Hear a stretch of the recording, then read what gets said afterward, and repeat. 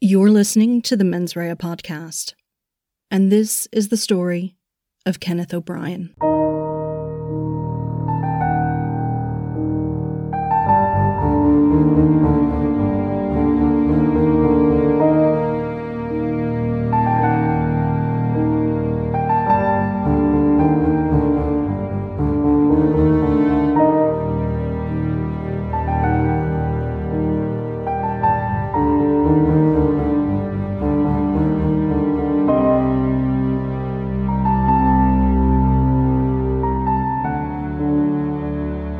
At 3:30 on Saturday, the 16th of January 2016, a man and his partner were out walking along the Grand Canal at Ardclough, County Kildare, when they noticed a dark grey wheelie suitcase floating on the surface of the canal about 2 metres from the water's edge. The suitcase had red ribbons attached to it and looked relatively new, which struck the couple as unusual. The man used a stick from a nearby hedgerow to pull the case towards him before retrieving it from the water to see what was inside. Upon opening it, they made the grisly discovery of what appeared to be a plastic bag with red liquid in it, along with some human skin. The man immediately phoned Gardaí and told the emergency operator, quote, "I think we found a body." Officers from the nearby Leixlip station attended the scene and determined that the bag contained the torso of a large-framed Caucasian man. They commenced a full murder investigation, bringing in the Garda Technical Bureau and the Sub-Aqua team to comb the canal and its surrounds in an effort to uncover any forensic evidence or any further human remains. There was initial concern that the body could be that of 39-year-old Wicklow man Barry Corcoran, who had disappeared under suspicious circumstances 6 months before. However, a preliminary examination conducted on site by Deputy State Pathologist Dr. Michael Curtis found that the victim had died in recent hours or days. This ruled out the possibility of it being Corcoran, who was believed to have been killed soon after his disappearance the previous July. The waterway where the suitcase was found was banked by a popular walkway stretching 5 kilometres between Ardclough Bridge and Kearneystown Bridge. Based on local eyewitness accounts, the suitcase was present in the water at 9 a.m. on the day that it was discovered. However, the pathologist's preliminary examination put the time of death sometime within the previous 3 days, so it was thought it was possible that the suitcase could have lain there a day or two before being discovered. Superintendent Jerry Wall of Leixlip Garda Station, who was leading the murder investigation, made a public appeal for any pedestrians or cyclists who had travelled along the walkway in the last few days to make contact. The following afternoon, on Sunday the 17th of January, the partial remains were taken to Naas General Hospital so that a full post-mortem could be carried out. This confirmed that the man had not been stabbed or shot in the torso, and in the absence of further remains, Dr. Curtis was unable to determine a cause of death. The suitcase and plastic were also taken for forensic testing to see if any fingerprints or DNA evidence might provide a link to the victim or killer. Gardaí set about trying to establish the identity of the victim and where the murder occurred. A review of recent missing persons reports brought up no immediate leads, and without the victim's head, hands or feet, investigators had no dental records or fingerprints to go off. Given the particularly brutal nature of the dismemberment, it was thought that machinery or power tools could have been used, and so 3 days after the discovery of the torso, the inquiry team made a fresh appeal, asking business owners who may have been away from commercial properties over that weekend to check for any signs of unusual activity or evidence that a cleanup might have taken place. It was stressed that this appeal was not just for local businesses in Kildare, but for the wider community in neighbouring counties. This wider appeal was due to the fact that Ardclough sits on the Kildare-Dublin border, and investigators suspected that the killing may have occurred in Dublin before the body was transported to Kildare and dumped in the canal. Because of this, the investigation team in the Kildare division was liaising closely with colleagues in western and southern Dublin. Although Ardclough is a quiet and remote area, it has a history of being used as a dumping ground by crime gangs based in the nearby capital.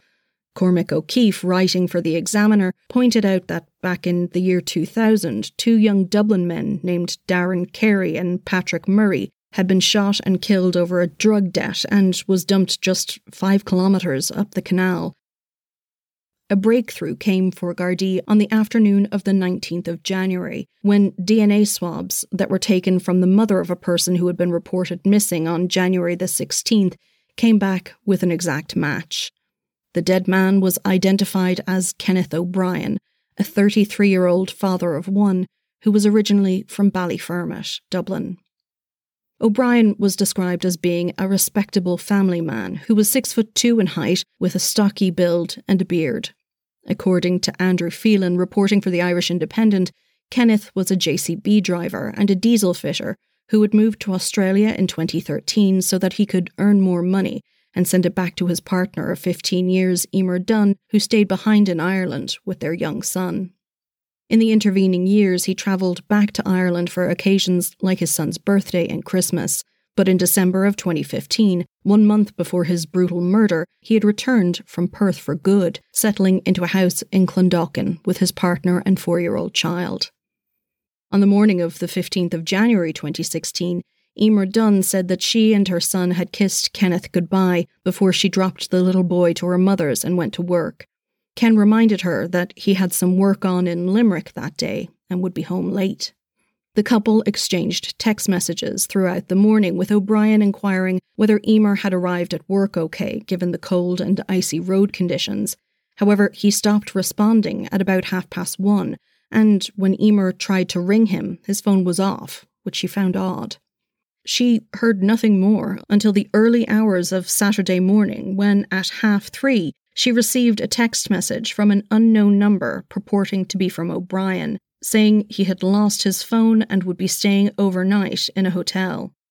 Then, at 7:49 a.m, she received another message from the same number that read, quote, "So here it is. I'm heading for the ferry today. I can't handle being at home and I want out. You care more about our child and your family. I've met someone else. She came to Ireland yesterday. I met her today. I'm going with her."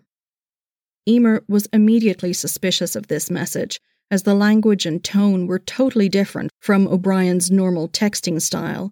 She also noted that their child's name was spelled wrong, and there were no full stops in the message, whereas Kenneth was normally very particular about spelling and punctuation when texting. But when Emer searched the house to see if anything was missing, she realised that Kenneth's passport was gone.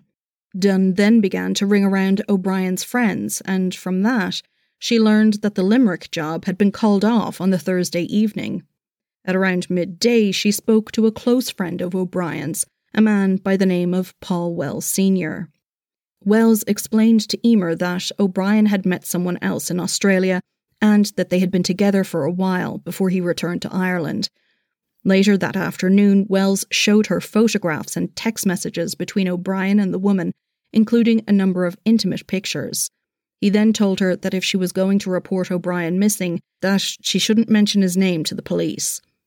After this, Emer spoke to Kenneth's family, and that evening, the 33-year-old was reported missing by his aunt. Gardaí gave a press briefing following the identification of the torso. Superintendent Wall described O'Brien as a family man, saying there was no indication as to why he had fallen victim to this particularly gruesome crime. There was nothing to suggest that he had been in fear of his life. He was just a normal man, going about his business and trying to get some work. Detectives began inquiries into Kenneth O'Brien's movements dating back to when he had returned from Australia to determine if he might have been involved in any incident that could be linked to his death. They examined his mobile phone and computer activity, and on January the 21st, it emerged that, although O'Brien didn't know that his life was under threat, he had in fact received some threatening text messages in the lead up to his death. A Garda spokesperson said that at that early stage they were not following a definite line of inquiry, but O'Brien had no known connection with crime, so they were looking into the possibility that he was targeted because of events in his private life, rather than gangland activity. Investigators were also liaising with police in Australia to determine if anything had happened during his time in Perth that could have led to his murder.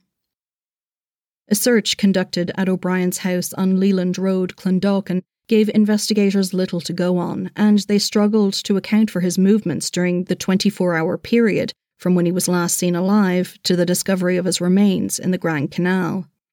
His partner, Emer, had taken O'Brien's car to travel to work that morning, so officers were looking into the possibility that he was collected by someone who had gone on to murder him. If this was the case, then it would suggest that O'Brien had known his killer. As the investigation intensified, new lines of inquiry opened up, including a theory that O'Brien may have had a brief fling with a woman who was known to be friendly with a feared West Dublin criminal. Another lead that officers were looking into was the possibility that Kenneth had become involved in business or financial dealings with a West Dublin crime gang that went sour. On Saturday, the 23rd of January, 1 week to the day after Kenneth O'Brien's mutilated remains were found, Ken Foy reported in the Evening Herald that the murder was now being considered a gang hit by Gardaí. The theory was that O'Brien had been persuaded by a notorious crime gang to hand over cash sums on the promise of a return on his investment. This was supported by the fact that the victim had been seen in the Ardclough area a number of times in the lead-up to his vicious killing. One source close to the investigation was reported as saying, quote, "This may have worked out once or twice before, but something went wrong along the way. Kenneth was not a gangster. He wasn't into drugs or violence, but he was taken advantage of by people who grew up around him and knew he was making money in Australia." There was speculation that somehow this arrangement had fallen through, and when O'Brien decided to stay in Ireland after returning home for Christmas, the gang planned and carried out his murder. Gardaí believed that finding the location of the killing was key to their investigation, and so they continued their extensive, painstaking search across several sites along the Grand Canal.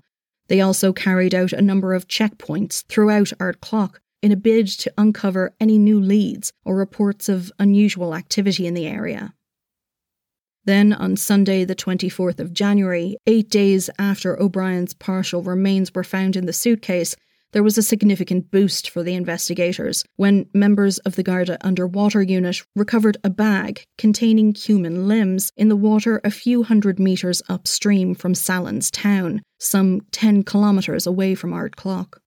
The following day, 2 more bags were discovered in the same area, one of which contained O'Brien's severed head.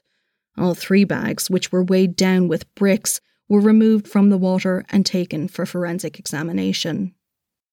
In addition to the remains, divers also recovered pieces of a power tool 14 kilometres away in the Royal Canal near Carton House in Maynooth, North Kildare.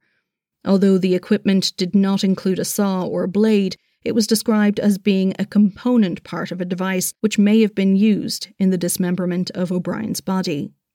Following an examination of the body parts by the Deputy State Pathologist, O'Brien's cause of death was found to be a gunshot wound to the head.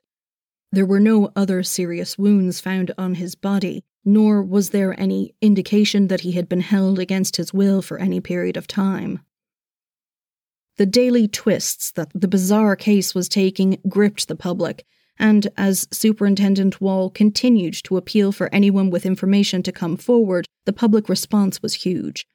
By this time, Gardaí were following over 300 lines of inquiry, and though they now focused heavily on the West Dublin heroin-dealing gang believed to be connected to O'Brien, Gardaí stressed that this wasn't their only avenue of investigation. 2 weeks after O'Brien's body was found, 2 officers travelled to Australia to delve further into Kenneth's background there, in an attempt to pin down a possible motive for the murder. The working theory was that if he had previous contact with criminals, he may have been under threat while working in Australia. They hoped that by tracking his activities in Perth and interviewing the people he was in regular contact with, they might be able to build a clearer picture and establish whether or not he was under threat during that time. However, his colleagues in Australia refuted this, describing O'Brien as a hard worker who lived for his family and who wasn't in trouble with anyone. Meanwhile, back at the investigative headquarters in Leixlip, a team of more than 80 officers continued to work around the clock to find the location of the gruesome murder scene. O'Brien's mobile phone, computer and bank records were also being analysed for anything that might shed more light on the motive for his killing. In the course of these inquiries, investigators found that O'Brien had transferred over €52,000 into the personal account of his friend, Paul Wells Sr., in the 18-month period prior to his death. Wells was known to Gardaí and was believed to have worked as an enforcer or hired muscle for a number of criminal factions. This strengthened the theory that O'Brien was handing over cash sums to fund drug-dealing activities under the promise of a return on his investment.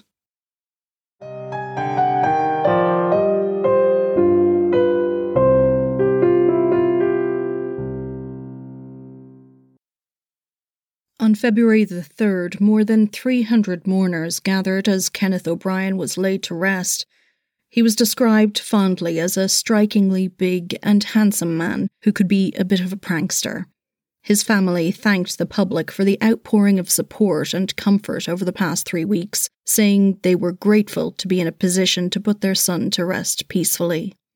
A photograph of O'Brien's son sitting on his dad's digger was brought to the altar, and a floral bouquet in the shape of a digger was also laid out in his honour, along with family pictures and other tributes. Many mourners became overwhelmed when Kenneth's 4-year-old son cried out "Dada" as his remains were removed from the church to be transported to Newlands Cross Cemetery for burial. Finally, on February the 5th of 2016, there was a break in the case when a man presented himself at Leixlip Garda station and made a voluntary statement, saying that he had disposed of a Stihl chainsaw as well as its chain and blade across 2 locations in Kildare on January the 19th and 20th. His name was Paul Wells Jr., the 30-year-old son of the man who had received large cash transfers from Kenneth O'Brien and who had told Emer Dunn about O'Brien's infidelity. The next day, Wells Jr. was arrested in connection with the murder, with officers also raiding his father's house and arresting Wells Sr. Over the next few days, Wells Jr. sat through 14 interviews where he told Gardaí that he was giving a voluntary statement because he, quote, couldn't take it in his head, and that his father was, quote, physical and fearful. He described Wells Sr. as a monster who would go to great lengths to protect himself and said that his family were, quote, stuck in the middle because of one psychotic animal. Wells Jr. said that on the evening of January the 16th, the day after O'Brien was last seen alive, he met Wells Sr. in the car park of Tesco in Selbridge. They went for a drive, and as they travelled towards Straffan Village, he said that Wells Sr. was so on edge that he worried his father might shoot him. They pulled up at the canal on the Sallins Road, and Wells Sr. got out saying he needed a piss. He went to the boot of the car, and after some shuffling about, Wells Jr. said that his father threw several bags into the water.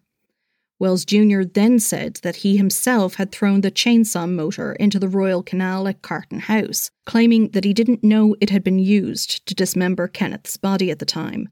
The following day, he also disposed of the chainsaw blade and the chain in the curragh. He asserted that he had helped to get rid of the chainsaw out of fear and believed that his father would shoot him if he had contacted the authorities sooner. Wells Jr. also described for Gardaí how he had travelled to Latvia for his stag party on January the 22nd and said that while on a night out, his father had imitated the motions of a chainsaw. Wells Jr. asked him if he had murdered O'Brien, and Wells Sr. had smirked in response, saying he was left with no choice. When Gardaí asked if he knew what his father's motive for the brutal killing was, there was no mention of the speculated gangland links.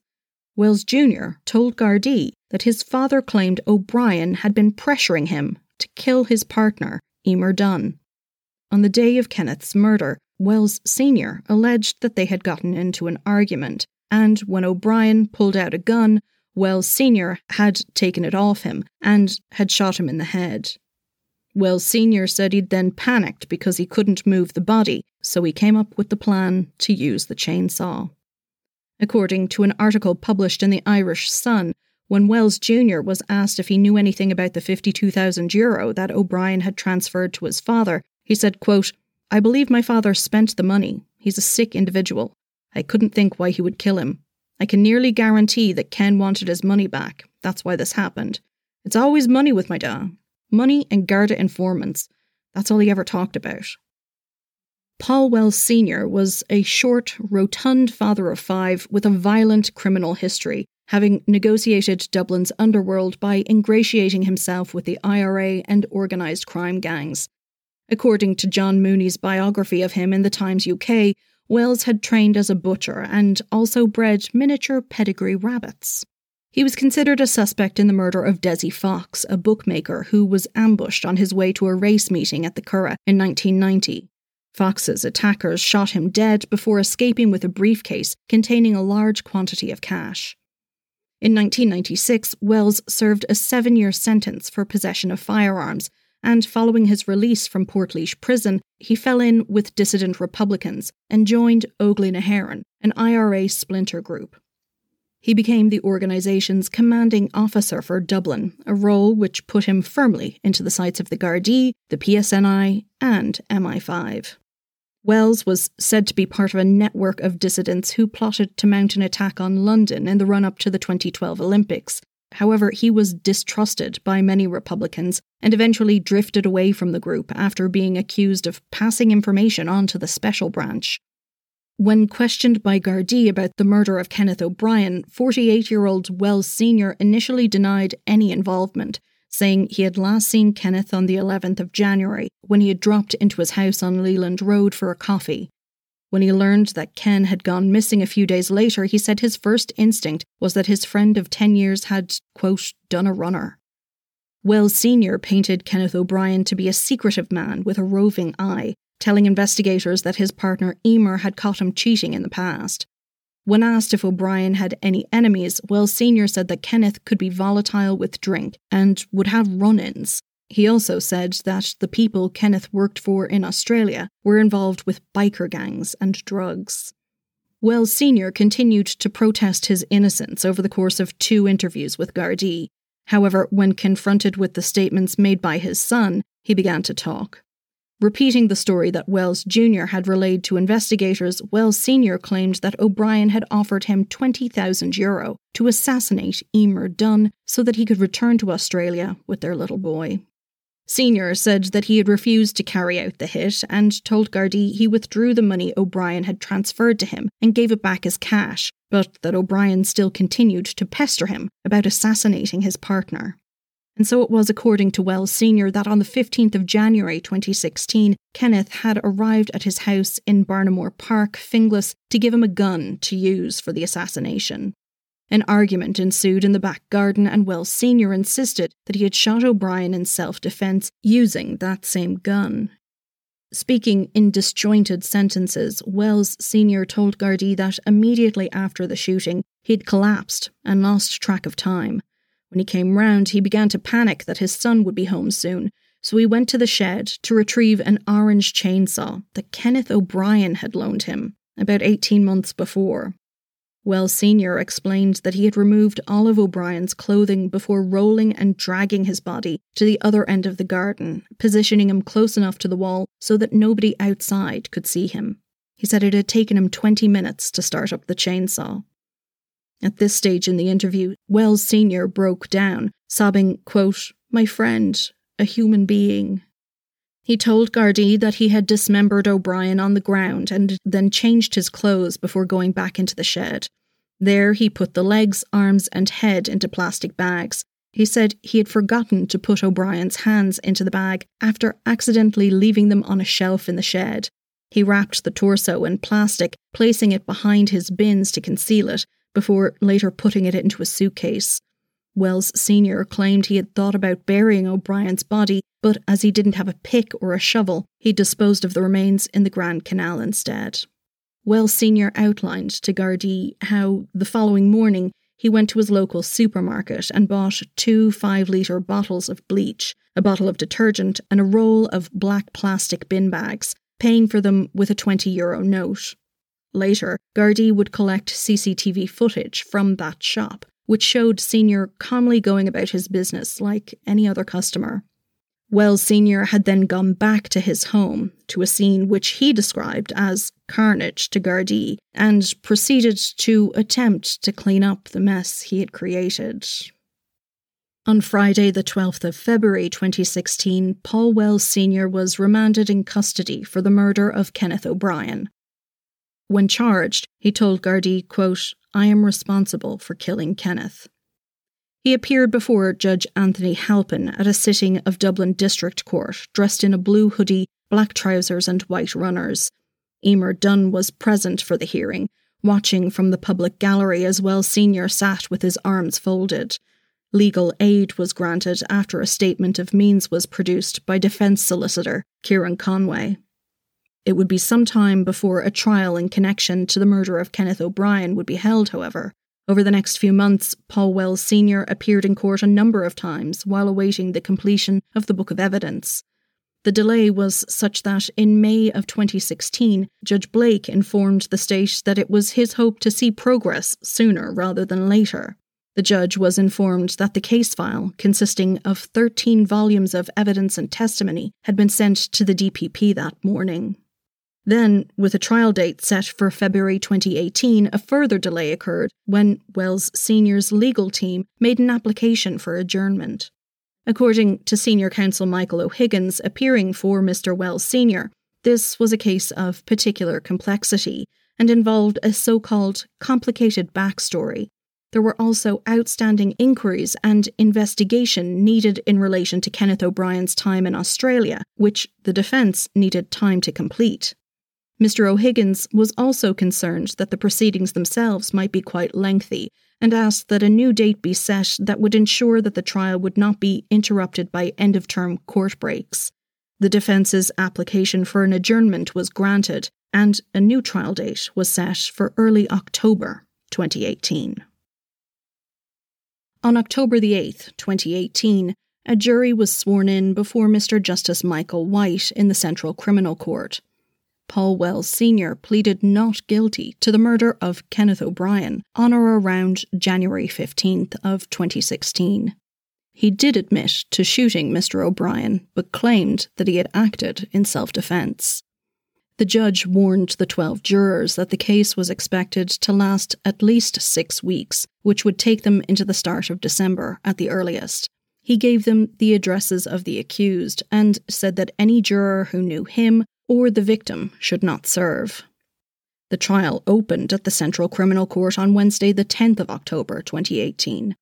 In his opening statement, Sean Gallan, senior counsel for the state, laid out the particulars of Kenneth O'Brien's murder to the jury. He detailed Kenneth's known movements on the day he was killed and how Emer Dunn had become suspicious when she received questionable text messages from someone claiming to be her partner.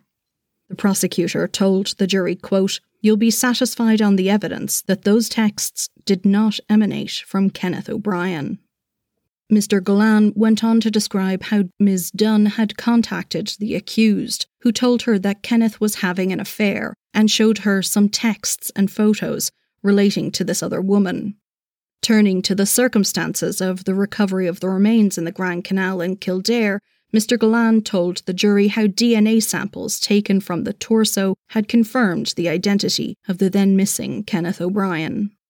Mr. Gallan told the jurors that the cause of death was found to be a gunshot wound to the head, and that amputation occurred in a manner consistent with the use of a high-speed mechanical saw. Quote, "The prosecution case is that Kenneth O'Brien was killed at an address in Finglas by Paul Wells Sr., shot, murdered there, his body dismembered there."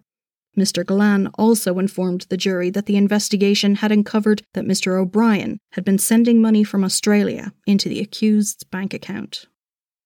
Natasha Reid, reporting for the Irish Mirror, wrote that the 2 walkers who had found O'Brien's torso were the first civilians to give evidence in the trial. The man testified that the suitcase he had found was heavy and that his girlfriend had to hold on to him while he retrieved it from the canal. He said that he had called Gardaí to tell them he had found a body, but the Garda who he'd spoken to wasn't initially inclined to put much stock in his suspicions. That was until his girlfriend had pulled back the plastic a little further to check the suitcase's contents. He told the jury, quote, "I also saw what appeared to be skin with hair on it."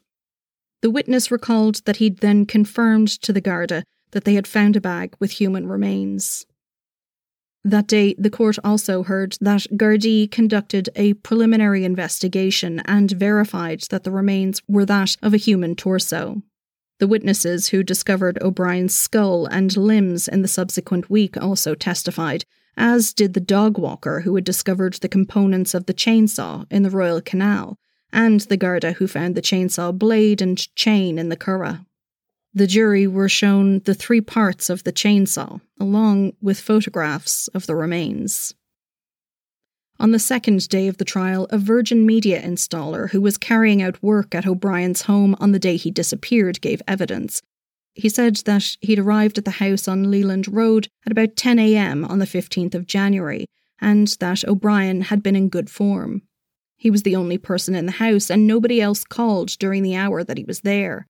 When asked if O'Brien had spoken to anyone on the phone, the witness said that he'd recalled a couple of text messages being sent and received, but he didn't remember seeing Kenneth speaking on the phone.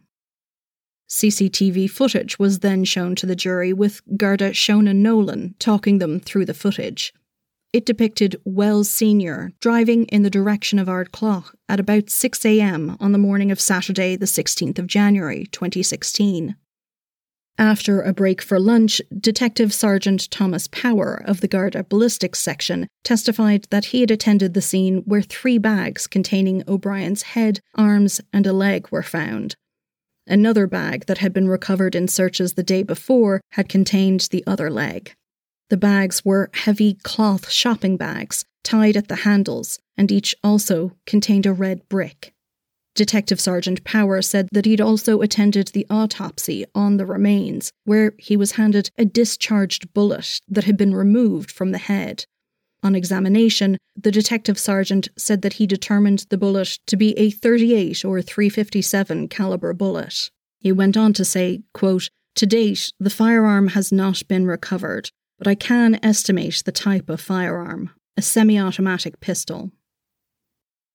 On Friday, the 12th of October, Emer Dunn, Kenneth's partner, took to the stand.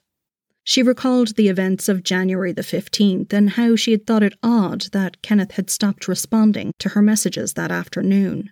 She told the jury that she had then received messages in the early hours of January the 16th, purporting to be from Kenneth, saying that he was running away with another woman. When told by the accused that Kenneth had been having an affair, Dunn said that she was, quote, "up the walls," and that she collapsed. Later, she said Wells showed her intimate photos of O'Brien and another woman, which made her feel weak.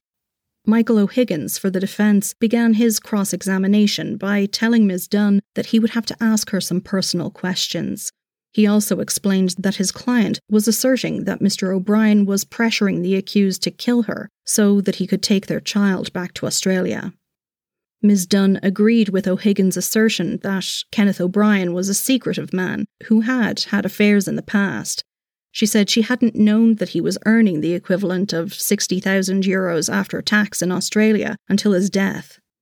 When asked if Kenneth had been mean with money, Ms. Dunn replied simply that Kenneth was cautious.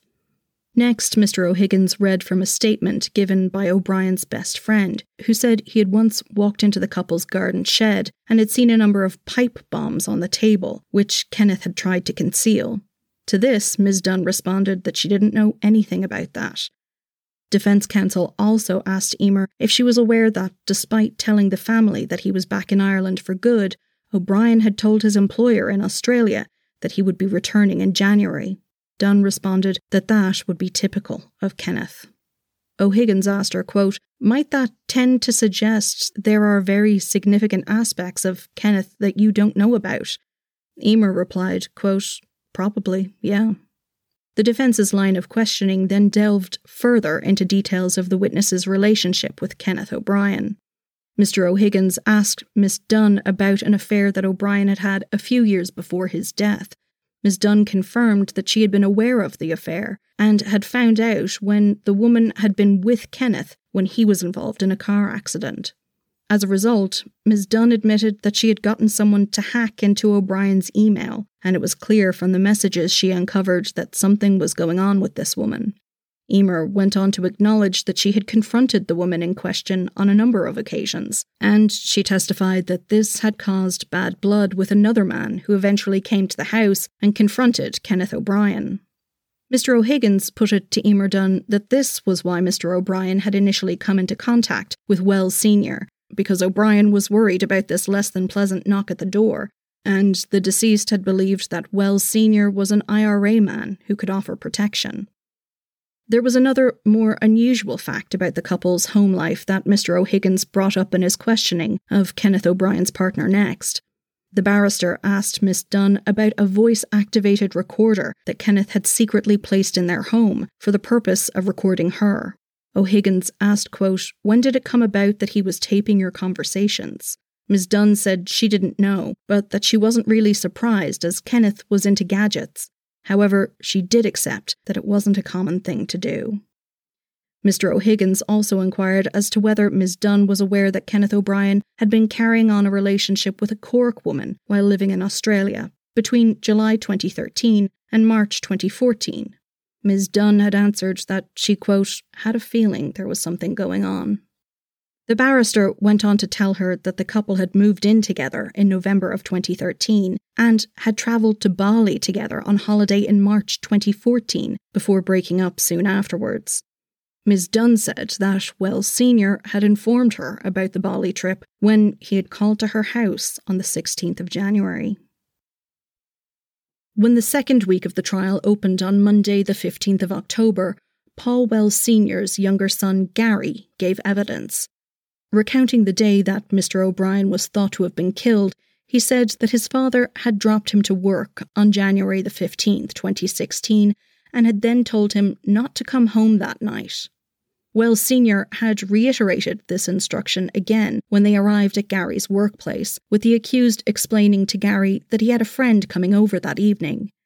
Gary told the court that during the day his father had also called him to make sure that the witness wouldn't be arriving home that night. When he finally went back home on the morning of the 16th of January, Gary recalled that his father was standing in the back garden, power hosing the ground. He'd seen 2 bottles of bleach on the decking and noted that a layer of carpet was missing from the shed floor. The day after this, the 17th, Gary testified that the defendant had given him a bag and asked him to drop it to his brother, Paul Jr.'s house. Gary formed the view from the shape of the bag that there was a chainsaw inside. He said his father also gave him a number of shopping bags filled with rubbish to dispose of. One had a piece of cardboard in it, with a red stain.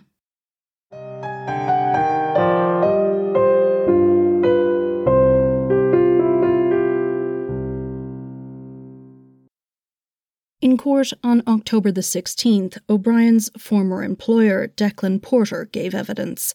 He said that Kenneth was a, quote, exceptional worker in every respect, and that he kept in touch with him after he went to Australia in 2013. Porter said that he had asked the deceased for help with a job in Limerick on the 15th of January, and O'Brien had agreed to go. However, he said he'd received a call from Mr. O'Brien on the Thursday evening to say he couldn't come, as he had to look after some other business. That afternoon, evidence was heard regarding money that O'Brien had transferred to the accused over the 18-month period before his death. Fintan Byrne, head of risk and chief compliance officer at Currency Fair, told Sean Gallan that O'Brien had opened an account with them in 2013, and the last login on the account was January the 12th, 2016. Mr. Byrne detailed 10 transfers from that account to a PTSB account held by Wells Sr. between June 2014 and November 2015.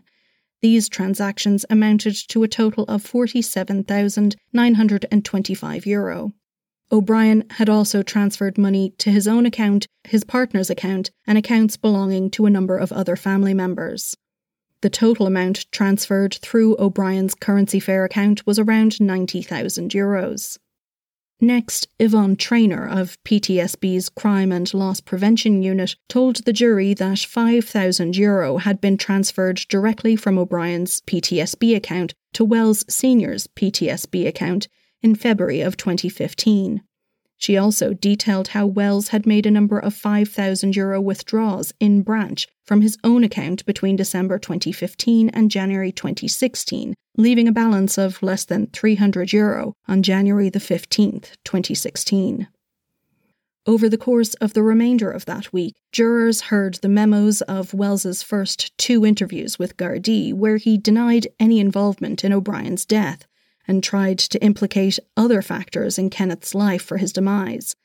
They were then shown the video of Wells' confession, where he outlined the murder and dismemberment of Kenneth's body in detail to Gardaí. After an adjournment for the weekend, on Tuesday, October the 30th, 2016, Deputy State Pathologist Dr. Michael Curtis took to the stand to give evidence. He had carried out a post-mortem on the torso that was found on January the 16th, 2016, and then further examinations on the 9 other body parts found more than a week later, on January the 24th. Dr. Curtis said that the head had been removed at around the 6th vertebra, and that the neck and limbs were, quote, neatly sawn across, consistent with the use of a power saw. It was his assessment that although the head and limbs were removed neatly, the dismemberment was crude and did not display any anatomical knowledge. The jury heard how the body parts had been wrapped in plastic bags, which were bound with cable ties and then placed inside 2 Tesco and 2 Dunnes Stores bags. These bags were then knotted at the handles and weighted with bricks. 1 bag contained the arms in 4 sections, while 2 of the bags were found to contain the legs, also in 4 parts, with the feet still attached. The 4th bag contained the head. Kenneth O'Brien's hands were never recovered. Dr. Curtis testified that he had found a bullet entrance wound on the back left of the skull, tracking directly forwards and very slightly downwards. The injury was a contact injury wound, meaning the muzzle of the weapon would have been pressed against the head. The skull bones were shattered and the bullet had remained in the head. Dr. Curtis said that the catastrophic brain injuries as a result of the gunshot would have proved instantaneously fatal. The following day, Detective Garda Cliff Cullen of the Cybercrime Bureau gave evidence relating to a computer seized at Wells Sr.'s house following his arrest in February of 2016. Detective Cullen said that search terms had been used on the laptop for the keywords Irish Ferries Times from Dublin and Irish Ferries Timetable. These searches occurred at 3:49 p.m. and 4:01 p.m. on January the 15th, 2016, before the time that the accused alleged he had killed O'Brien.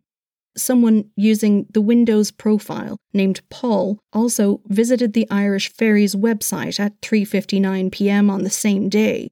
Between 3:59 and 4:01 p.m., the same user had looked up various pages on the site, including UK to France from Ireland and Rosslare to Cherbourg. Closing speeches took place at the end of that week, on Friday the 2nd of November. Sean Gallan summarised the prosecution's case, saying that the evidence presented showed Kenneth O'Brien had been executed efficiently in a premeditated murder by Wells Sr. He had been shot in the back of the head at close range, and the accused's suggestion that it was self-defence did not make sense. Defence counsel Michael O'Higgins countered that the evidence for a premeditated execution didn't add up. He said that O'Brien was a deeply flawed character who had shown a disregard for life.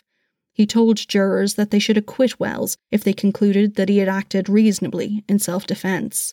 Mr. Higgins said, quote, "However aspects of the case might repulse you, you are duty-bound to give the accused a fair trial." There were a number of factors that the defence argued supported Wells's claim that there was a conspiracy to murder Emer Dunn. These included the fact that the CCTV at O'Brien's home had worked until January the 14th. On January the 15th, it wasn't working at all. The access code had been changed, and O'Brien was the only person who could have changed it. Mr. Higgins asserted that this was no mere coincidence, but rather evidence that O'Brien had planned something which he wanted to ensure there was no recording of. In the same vein, defence counsel pointed out that Emer Dunn's planned birthday celebrations on January the 15th had been cancelled because of what the defendant had alleged was a lie, that Kenneth was going to work in Limerick. O'Higgins also reminded the jury that O'Brien, who previously had no keys to his own house, had gotten keys cut on January the 14th. One of these was later found by Miss Dunn on a shelf in the house. Another detail that appeared to indicate that the victim had intended to, at the very least, leave his partner and the country was the fact that Kenneth O'Brien's passport had gone missing, seemingly supporting the story that the defendant, Wells Sr., had told. With the closing arguments completed, Mr. Justice McDermott delivered his charge to the jury, giving them 3 verdict options: guilty of murder, guilty of manslaughter, or an outright acquittal. He told them that they must reach a unanimous verdict, adding, quote, "The horror that might have been felt at what happened shouldn't necessarily determine the guilt or innocence of Mr. Wells." And so, on Tuesday, November the 6th, after just 5 hours of deliberations, the jury returned with a unanimous verdict, finding Wells Sr. guilty of the murder of Kenneth O'Brien. He showed no emotion as the verdict was delivered, and he was sentenced to life in prison. In his victim impact statement, Kenneth's father, Jerry O'Brien, told how the Ken that had emerged during the trial was not the Ken that they knew and loved. His murder and the subsequent desecration of his body was barbaric, and, he continued, quote, "an affront to all who knew him." Family members wept as Jerry declared that there were no words to describe the trauma and desolation they had felt since Ken's murder. Mr. O'Brien said that Kenneth was a lovely child to rear and a hard worker from the age of 15. He'd found it difficult to express himself, but the family always knew what Ken meant. It was hard to sum up his life in a couple of pages, Jerry said. Concluding his statement, Mr. O'Brien told the court that there was a cold place in his heart, and that cold place would be with him forevermore. A second victim impact statement, written by Emer Dunn, was read to the court by Garda Anya O'Sullivan of the National Bureau of Criminal Investigation. Ms. Dunn said that she could not put into words the feelings she had experienced after finding out that Kenneth was murdered in the most gruesome of ways. Quote, "No mother should have to do what I had to do in telling our beautiful boy that his idol, his father, was never coming home." She said she would do everything in her power to make sure that Kenneth's memory was kept alive and that their son would remember all the good things about his dad.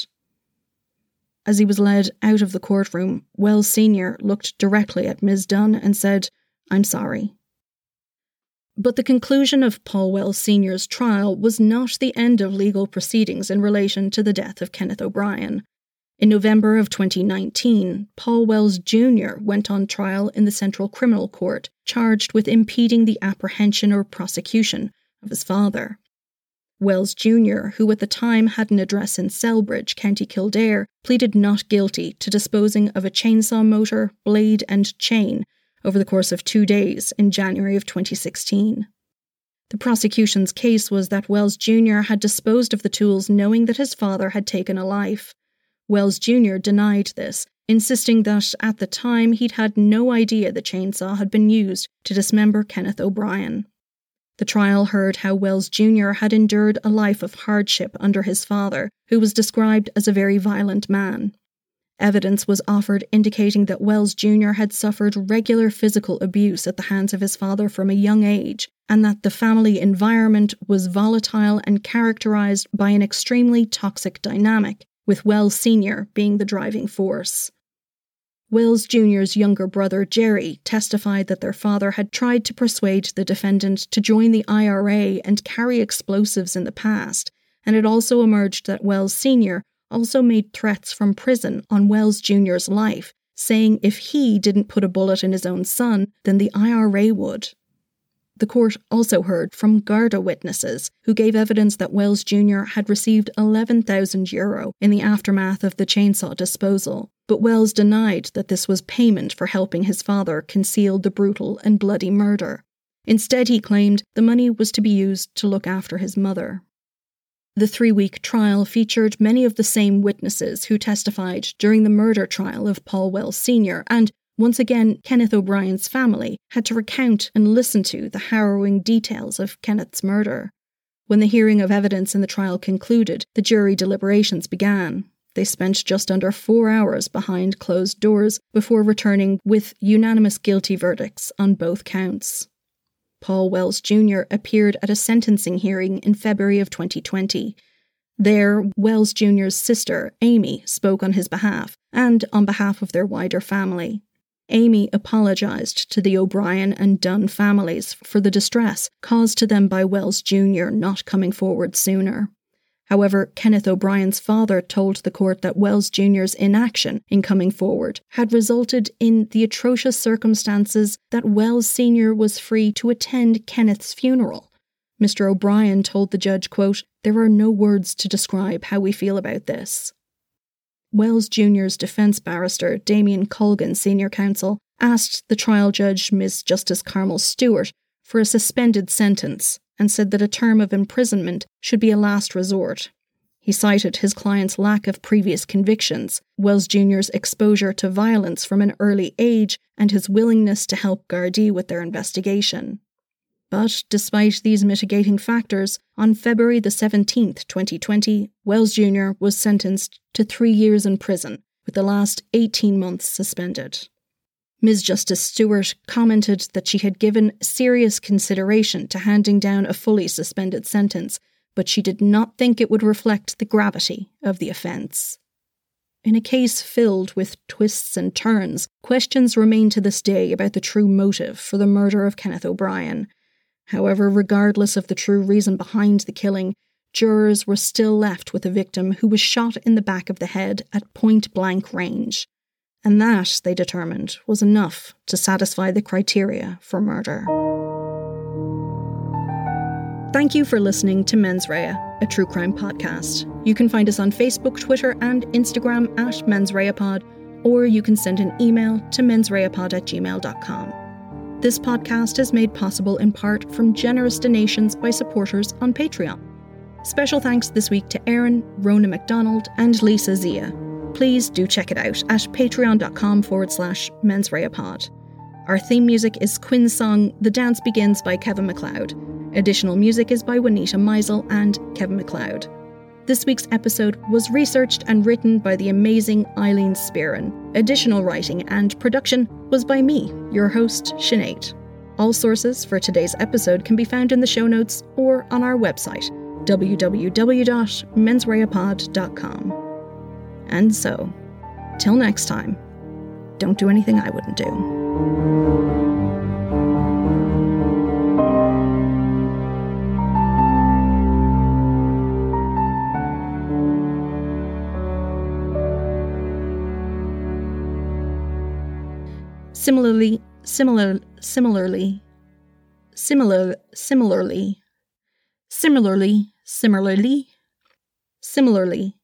Similarly,